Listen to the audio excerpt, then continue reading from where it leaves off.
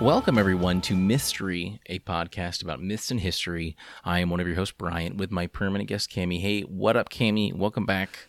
Hey, Bryant. Halloween Thank Part you. 2. Yes. Yeah, Sherlock Holmes was a lot of fun last week. We're following up with another literary character here. In Mystery, we pick myths and legends. Sometimes we talk about Victorian-era literature as well, which is what's happening a lot this month. And today, Frankenstein is the one, which you may not know was a 1818 novel written by Mary Shelley, a very influential writer of the time, I found out. So Cammie's going to give us a story, and then I'll kind of talk about this is really talking about Mary Shelley mainly, but there's some cool stuff about, she had an incredible life, and then, of course, Frankenstein's effect on breakfast cereal has been incredible, and we'll discuss that in length in a few minutes. So, Cammie, why don't you take it away with your story? Absolutely. So I used Project Gutenberg, and I've actually found the book on there. So Frankenstein, or the Modern Prometheus, Mary Wollstonecraft Godwin Shelley. In my life, I've only had two obsessions. One, a girl. The other, life. Not just life, but the quality of it. I've seen men struck down with disease and hardship that caused their bodies to decay until there was nothing left. Since I was a boy, my parents, especially my mother, had a kinship with the destitute of Italy and the rest of the continent. We would travel long hours to help the sick and needy, and this is what laid the seeds of my obsession. I studied the works of scientists from 1,000 years ago, Cornelius Agrippa opening the world for me. My boyhood spent hoping for the secrets to the Philosopher's Stone or the elixir of life. It was a lightning bolt, bright and blistering, that brought me to my conclusion. It splintered a tall oak behind my family vacation home when I was 15, and that moment burned itself into my very senses, just as it had scorched the earth. So I began to gather the pieces of my plan, but I did not know it yet. When I entered later study, I was introduced to more modern works, the science of now. But though it seemed far-fetched from my new studies, I still held that the secret of eternal life existed, if only man were bold enough to look for it. And that I did, everywhere. My new teachers offered their perspective on the beauty of natural science and training on all instruments I would ever need in my work, but they stopped short of giving me what I so desired. They did not believe it existed. And so I outgrew my studies there. But soon, while I was on my own to ponder, I found the secret I so wanted. I took to gathering the needed supplies from churchyards: skin, bone, muscle, fat, all the parts that make a man. It took most of the summer to procure these parts, and by the chill of November I had my creation. I just needed a spark. Soon a yellow-eyed blinked at me, and he rose from the table in my lab. No more frightening a beast had I ever seen. A man, but not. A monster for certain, and so I ran from him, locking myself away in my bedchamber. But the restlessness I felt would not let me sleep, and here I am running still from my life's creation. Cool. And I do want to explain, Frankenstein has a lot going on in it. Yeah. And so that's basically just up into the creation. There's the whole story goes, if you haven't read it, goes well beyond that. You know, Frankenstein's killing everybody, right, and Victor's running from him, the whole novel, basically. Oh, that's amazing. Yeah, I have not read it. So that was kind of fun, because that's the thing. Yeah, we really kind of get a general idea, but we don't, I think a lot of people today don't know it. You haven't read the novel, but it's great. Yeah, it's out in the free domain. Download it now. I'm sure there's some good audiobooks of it as well, renditions of it done, and apparently holds up quite well also. I'm actually really interested. I'm going to try and see if I can find Kenneth Branagh, the famous actor and director. He did a version of it, and he actually even called it Mary Shelley's Frankenstein. So there's been a ton of, spin-offs, of course, for it, but he kind of went a little more straightforward with it. Robert De Niro's in it. Really? Just want to throw that one out there.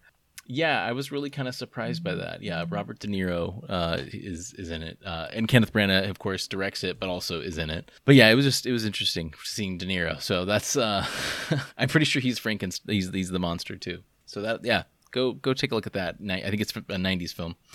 But yeah, so Frankenstein it's incredible because from the sources that I looked at, starting at Britannica and Wikipedia, and they sort of credit it a lot, or they note that a lot of historians essentially credit it with being the first science fiction piece, basically. Brian Aldiss is a famous British writer, and he says that, and as well as several others, and it kind of makes sense in a way. I mean, I don't have all the Victorian era novels kind of stuck in my head, and but it's really interesting, and I think that's it. And I think it's important that it's the science fiction because the story is called Frankenstein or the Modern Prometheus. It just kind of gets called Frankenstein now.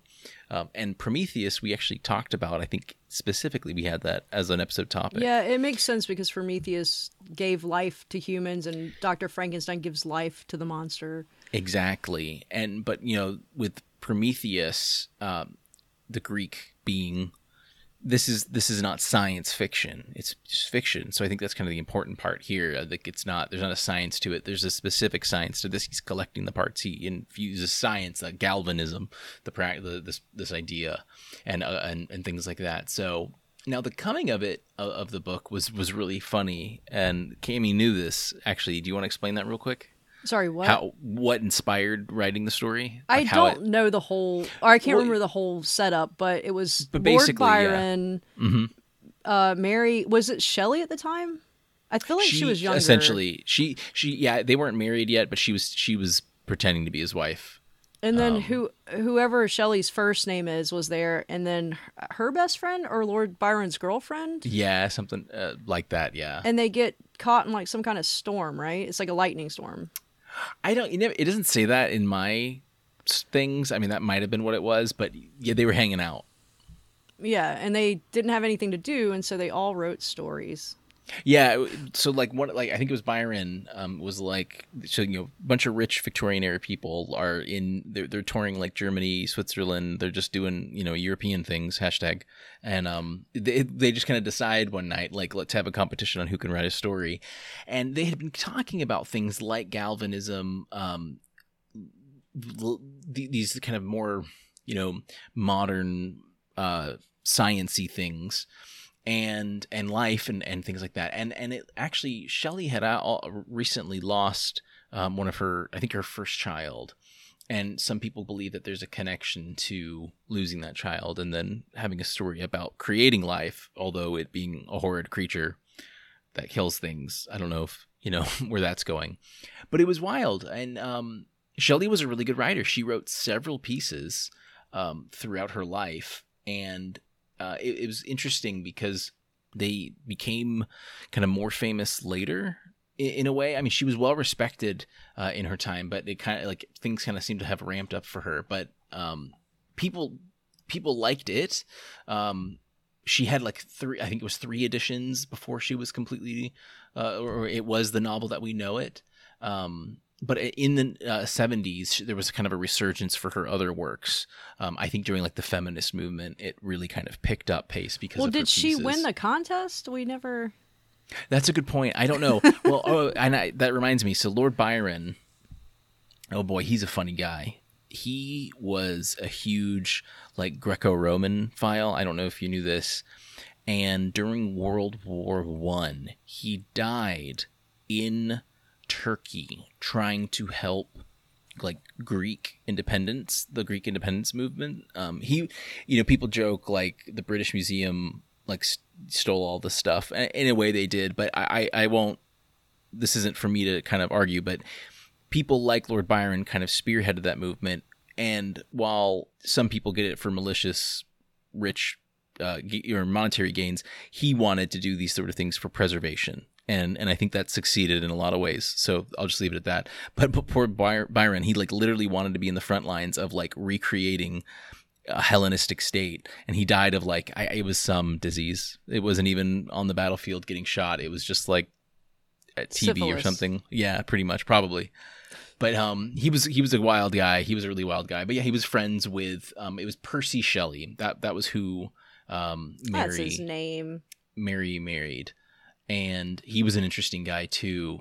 She had an absolutely wild life, Mary. I'll kind of like talk with her. She was born in 1797. She lost 3 kids and her husband prematurely. She died in 1851. So she outlived all this.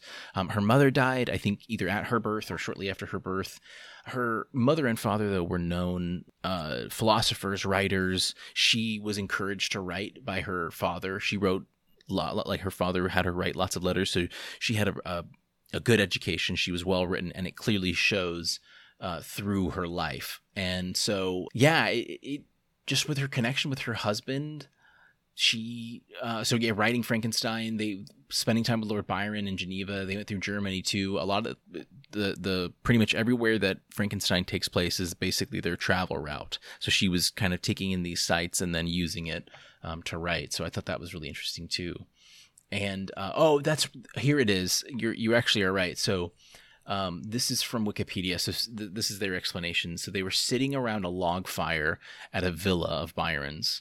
And they were telling each other German ghost stories. That's specifically what it was, German ghost stories. Phantasmagoriana is the Wikipedia page if you want to look at that up. So that's what they were talking about, was German ghost stories. And I think that it kind of spun out and then kind of came to like, oh, let's write. So maybe they were saying like, let's write our own, that kind of thing.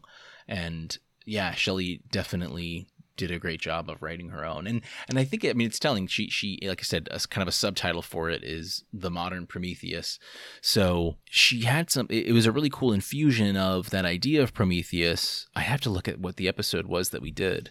I'll have to look. It was some great pun. We've done I'm sure. twice, Prometheus twice. We did. That's what I thought. Dora has something to do with Prometheus, and then we did his. I think we did him.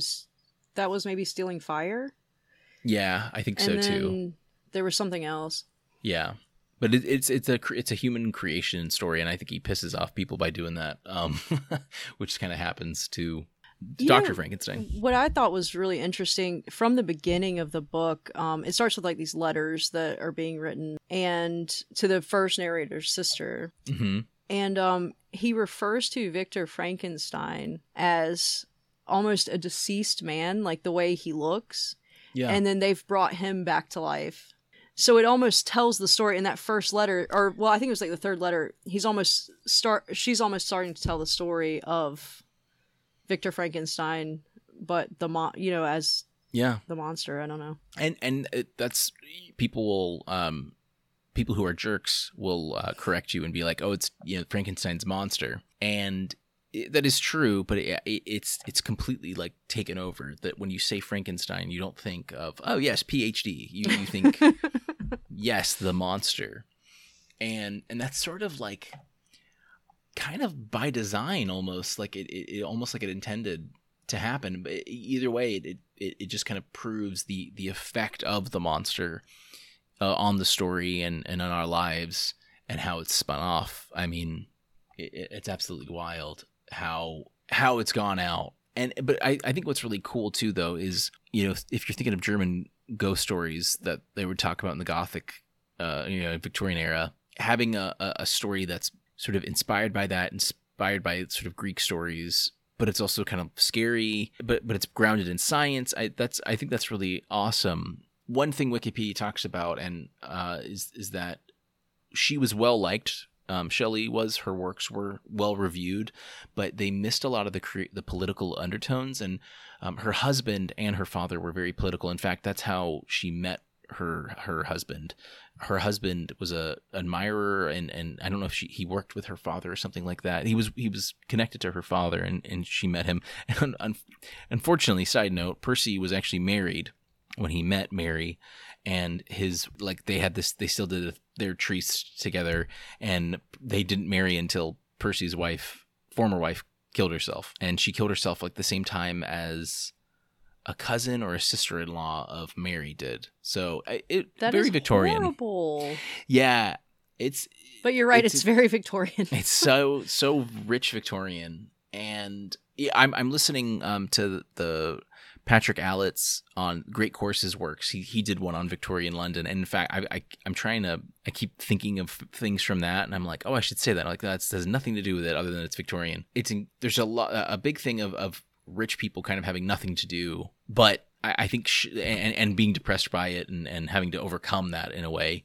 And people like Byron, went to Turkey to try So and like us in the recreate Helen. pandemic, but without the money. It's that modern issue. Yeah, absolutely. It's like this is like first world problems of the Victorian era when it was the first world. But I just think that despite everything that went on with her and the craziness with her husband, and I mean, that's absolutely wild. She was able to create these really good works. They had a lot of depth to them. They were kind of like scientifically focused. They were based on Enlightenment and post-Enlightenment ideas.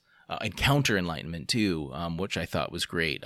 Realistic, practical things were involved as well. But they also had these great overall ideas in these stories. And Frankenstein itself, like I've seen the many retellings that have been told in different episodes of cartoons that I watched as a kid, and we all kind of get the idea. You end up sympathizing with Frankenstein, the monster. In most cases, that's kind of the idea. But I don't know if that is the case of her story. Yeah, you really do, because Victor, all the monster wants is someone to share his time with. So he wants Victor to create him a companion, and Victor goes to do it at one point, and then he decides against it because he's so scared of the monster that he already created. He doesn't create another one, but it ends up really being his demise, not giving the monster what he wants. It's a really sad story because all he wants is a friend. It's right, like literally it. But people run away from him. Much of himself, yeah. No, that's great. I was the modern Prometheus title was thrown around a lot during this time as well. People like Immanuel Kant and Lord Byron. So it seems like, and it sort of, they would use that as like the idea of like Immanuel Kant apparently called Benjamin Franklin the Prometheus of modern times, so the creator of modern times and things like that. So I'm thinking of the modern Prometheus, if there's anything kind of beyond what it means other than someone who brings life, and if you create life. So he created life and then also was punished for it. Exactly. So it followed the story pretty well. Right. Yeah. So I that's pretty wild. I thought that was really interesting. So yeah, this is a great story. Lots of adaptations. I love Kenneth Branagh, so I'm sure his version is good. It's a 1994 film, despite Robert De Niro being in it. I just can't. I don't like. I can't. Wait, so Robert De Niro is the monster? I'm positive. Hold on, let me look it up real fast. Okay, while you're looking it up, have you ever seen the X-Files episode, The Postmodern Prometheus? No, it's really weird. I didn't really watch X-Files. What was the premise of that? What was it called? That I am pretty sure that it's the one with where they kind of insinuate that Cher is there, but Cher isn't there. They filmed it in black and white, and it looks almost like a comic book. The way it's actually filmed. Yeah.